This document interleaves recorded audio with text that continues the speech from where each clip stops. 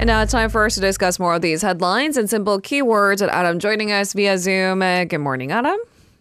Good morning, Lena, and happy Thursday. Happy Thursday to you too. Second day of November, if you can believe it. I know, flying by. It's kind of warm for November, wouldn't you agree? I know. I think this time last year, I remember it being very chilly. Right. Yeah. Anyway. Unusual, even chillier for a November, I think it was last year and the year before that. Yeah, the weather's getting weird. If you need further context, tune in to Tuesdays for Tomorrow, everyone. All right. Oh, okay. That's our environmental segment, in case you're wondering, Adam. All right. Quick plug. Let's jump into our keyword news portion of the day. We're going to try to clarify these major headlines for our listeners, starting with President Yoon's remarks at a town hall meeting yesterday. This is our first keyword. Yoon slams monopolies. So President Yoon has slammed what he called the monopoly of banks and the taxi hailing service from Kakao Mobility, which came under fire recently for its own reporting system when it was first established, right? I mean, it essentially blocked people from taxi drivers for using multiple platforms. Can you run us through what the president had to say? Yeah, that's right. Yoon has taken aim at these banks and also these kind of monopolistic platform companies recently. And yes, Kakao T, for one, has been kind of in a controversy lately with that kind of monopolistic and what is being deemed as kind of, power abuse kind of tactics. Now, Yoon was speaking at a town hall meeting where he discussed economic and livelihood issues with around 60 citizens. He said banks function like a monopoly and often abuse their power. And he said the government shouldn't ignore such behavior. And he emphasized that banks have grown to resemble government agencies. Now, he expressed the need to introduce competition into the banking system to prevent such monopolistic behavior. He highlighted the discrepancy between corporate loans and loans for households and small businesses, urging a change in the banking industry's attitude. Now, the president also criticized Kakao T for exploiting its dominant market position. He described its practices as tyrannical and immoral.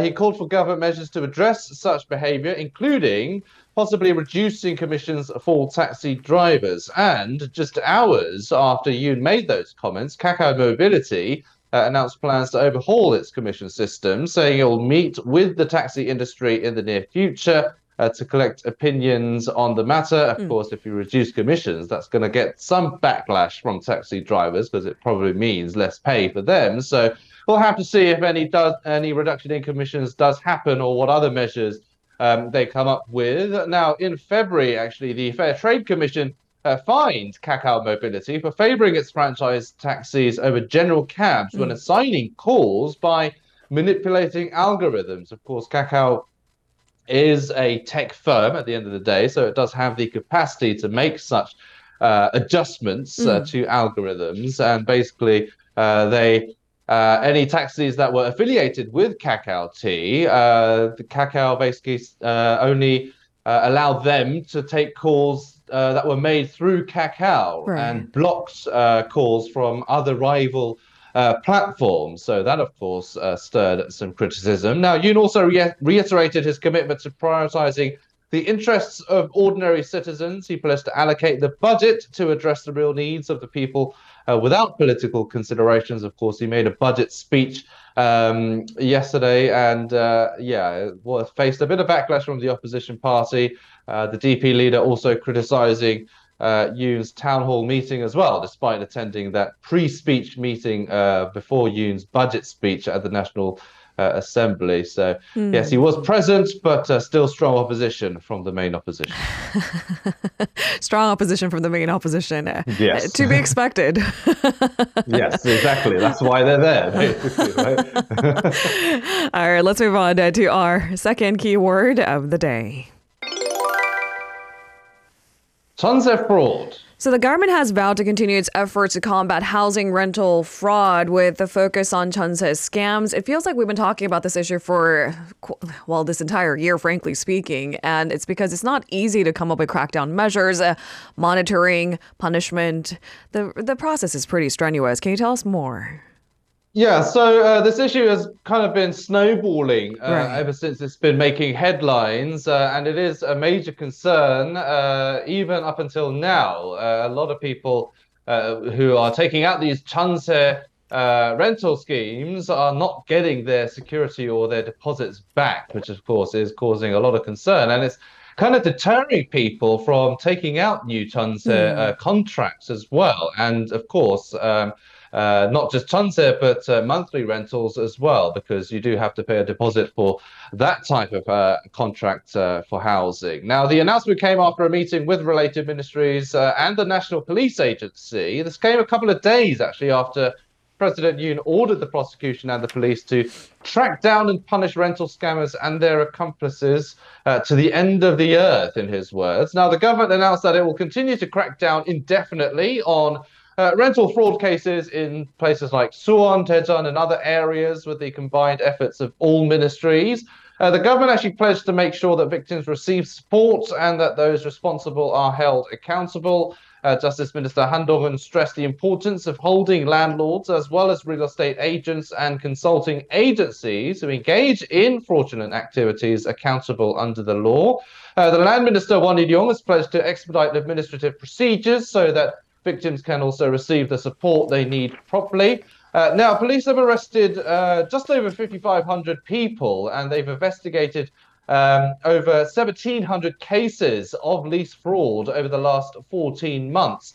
And nearly 480 people have actually been detained of that total. Now, confiscations and recovery of assets under court orders have amounted to just over 116 billion won. The government is also working on amending a related law to introduce heavier penalties for real estate crimes Hmm. involving multiple victims. Hmm. All right, and let's move on. As we look at the scheduled trip for the U.S. Secretary of State next week, this is our third keyword of the day. Blinken to Korea. So, the U.S. Secretary of State Antony Blinken will visit South Korea next week for discussions with his South Korean counterpart Park Jin on issues including the Seoul-Washington alliance, North Korea, tensions in the Middle East, a war in Ukraine. What can we expect? A lot of eyes on it, considering it's a first since President Yoon took office. That's right. It is the first under his office, and it has been a while since the Secretary of State has made a trip to Korea, who will be making a 2-day trip starting next Wednesday, following a trip to Tokyo. It will be the first by Blinken to Seoul in 2.5 years, in Mm. fact. Now, the Foreign Ministry said agenda items include the alliance between South Korea and the US, North Korea issues, economic security, and advanced technology, as well as regional and global situations. Of course, the Israel Hamas conflict, Mm. the Russian war in Ukraine as well, are obviously going to be some topics that might be touched upon. Now, the Foreign Ministry said Blinken's visit is expected to provide an important opportunity to further develop the South Korea-US alliance. The visit comes as Seoul and Washington do ramp up their defense cooperation, especially in the face of increasing weapons tests by Pyongyang. It also comes as North Korea is moving closer to Russia, fanning kind of Western fears that Pyongyang is providing Moscow with weapons for its war in Ukraine, although both sides have vehemently denied such Mm. allegations. Now, another issue up for discussion will be the coordination of policy on global supply chains and China ahead of a summit between Joe Biden and Xi Jinping. A lot of eyes will be on that summit, particularly. They'll be meeting on the sidelines of the Asia Pacific Economic Cooperation Summit in San Francisco. And the gathering could actually see a meeting between the Korean Mm. and Chinese leaders as well, but nothing's been confirmed as of yet. So that's, of course, another international gathering where a lot of eyes will be on what kind of discussions and if any breakthroughs, intentions are made. Right. And could it potentially lead to the Korean and Chinese leaders sitting down next to each other? And maybe even the Chinese leader and the US president meeting in the near future in the economic cooperation meeting. All of this is speculation at this point, frankly. Hopeful speculation, but we'll wait and see. All right. You certainly will. Let's move on to our fourth keyword of the day. Exports rebound. So Korea's exports turned positive in October for the first time in 13 months. The country's trade balance also recorded a surplus for the fifth consecutive month since June. Can we say export rebound, like maybe in like a faint whisper? Tell us the details. Yeah, certainly in a faint whisper and with a grain of salt, of course. We've seen kind of these rebounding numbers sometimes to only see that they're temporary. We're still in kind of a global economic slump as it is. So we'll have to see until the end of the year. That's what experts are saying anyway. But this is the first time that both exports and trade balance achieved positive results in 20 months. So it's been a minute. Now, government data shows exports moved up 5.1% on year to $55 billion last month. The trade surplus was at $1.64 billion. Now, the main factor behind the export growth was the improved performance of semiconductors after reaching a low point in the first quarter. There was also an improvement in exports to China as well. China's exports in October surpassed $10 billion for the third consecutive month. Now, the government anticipates that this trend of export growth and trade surplus will continue early next year. Now, it cites that key export items like semiconductors, automobiles, ships, and general machinery are all showing positive momentum. The robust gains from cars came on the back of strong demand from North America and Europe, especially for SUVs and eco-friendly models. Korean car makers have been doing quite well in terms of EV exports. They've become quite popular overseas. They're kind of dwindling in popularity here in South Korea, but that's just a general kind of lowering of sentiment for EVs at the moment because electricity prices have been increasing recently. Now, other major winners include ships as well, which is another major export item of Korea, with their exports more than doubling on year in October to reach just under $3 billion. Now, the government believes that the export positive trend will continue for the time being and is prioritizing policies to maintain the upward momentum. But experts also positively evaluate the recovery signs, but they do caution that it could be temporary. So they are saying that we need to wait until the end of the year to get a more definite kind of picture of the trend. All right. This is, meanwhile, the Fed still has an option to hike the rates one more time. That is before the year end. This is our fifth keyword of the day. Fed rate freeze. But wait for it. The Federal Reserve has held interest rates at a 22-year high, but kept open the possibility of further monetary tightening. What's the latest, Adam? That's right. So the benchmark interest rate by the Fed is unchanged at 5.25% to 5.5%. This is the second time, in fact, in a row that the Fed has held rates steady. This was in line with the market expectations as inflation indicators continue to slow down. U.S. Treasury yields also rose.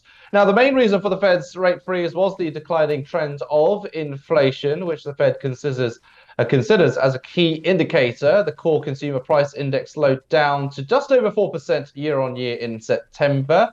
Another factor that I mentioned was the soaring of U.S. Treasury yields, which have a similar effect as the Fed's interest rate hikes in terms of financial tightening. Now, the market expects that the Fed will also freeze the interest rate at the last FOMC meeting to be held in December. However, some experts do predict that there might be one more kind of baby step, a quarter percentage point hike by the end of the year, considering that inflation is still well above the Fed's target of 2%. Now, the Fed's interest rate freeze kept the US-Korea interest rate gap at 2 percentage points at the upper limit as well. The Bank of Korea also froze its benchmark interest rate at 3.5% last month. So we'll have to see if the Bank of Korea does follow suit with the Fed, if it does maintain that gap or try to narrow it down. Of course, a widening gap is bad news in terms of trade and the Korean economy as well. So, yeah, we'll have to see how things play out by the end of the year. Thank you very much, Adam. We'll see you again tomorrow. You're very welcome. See you tomorrow. If you're listening to our program using the podcast service, just a reminder that we do go live Monday through Friday, 7 a.m. Korea Standard Time. So tune in and help us make the show more informative by giving us your input. See you bright and early on Good Morning Seoul.